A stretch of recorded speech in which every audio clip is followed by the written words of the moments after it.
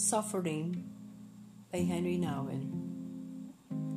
The poor we see every day, the stories about deportation, torture, and murder we hear every day, and the undernourished children we touch every day, reveal to us the suffering Christ has hidden within us. When we allow this image of the suffering Christ within us to grow to its full maturity, then ministry to the poor and oppressed becomes a real possibility. Because then we can indeed hear, see, and touch Him within us as well as among us.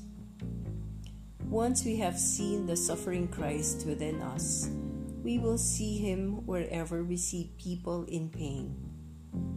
Once we have seen the suffering Christ among us, we will recognize Him in our innermost self.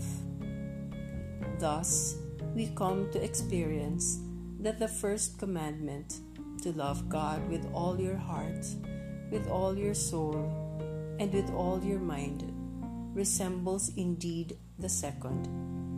You must love your neighbor as yourself.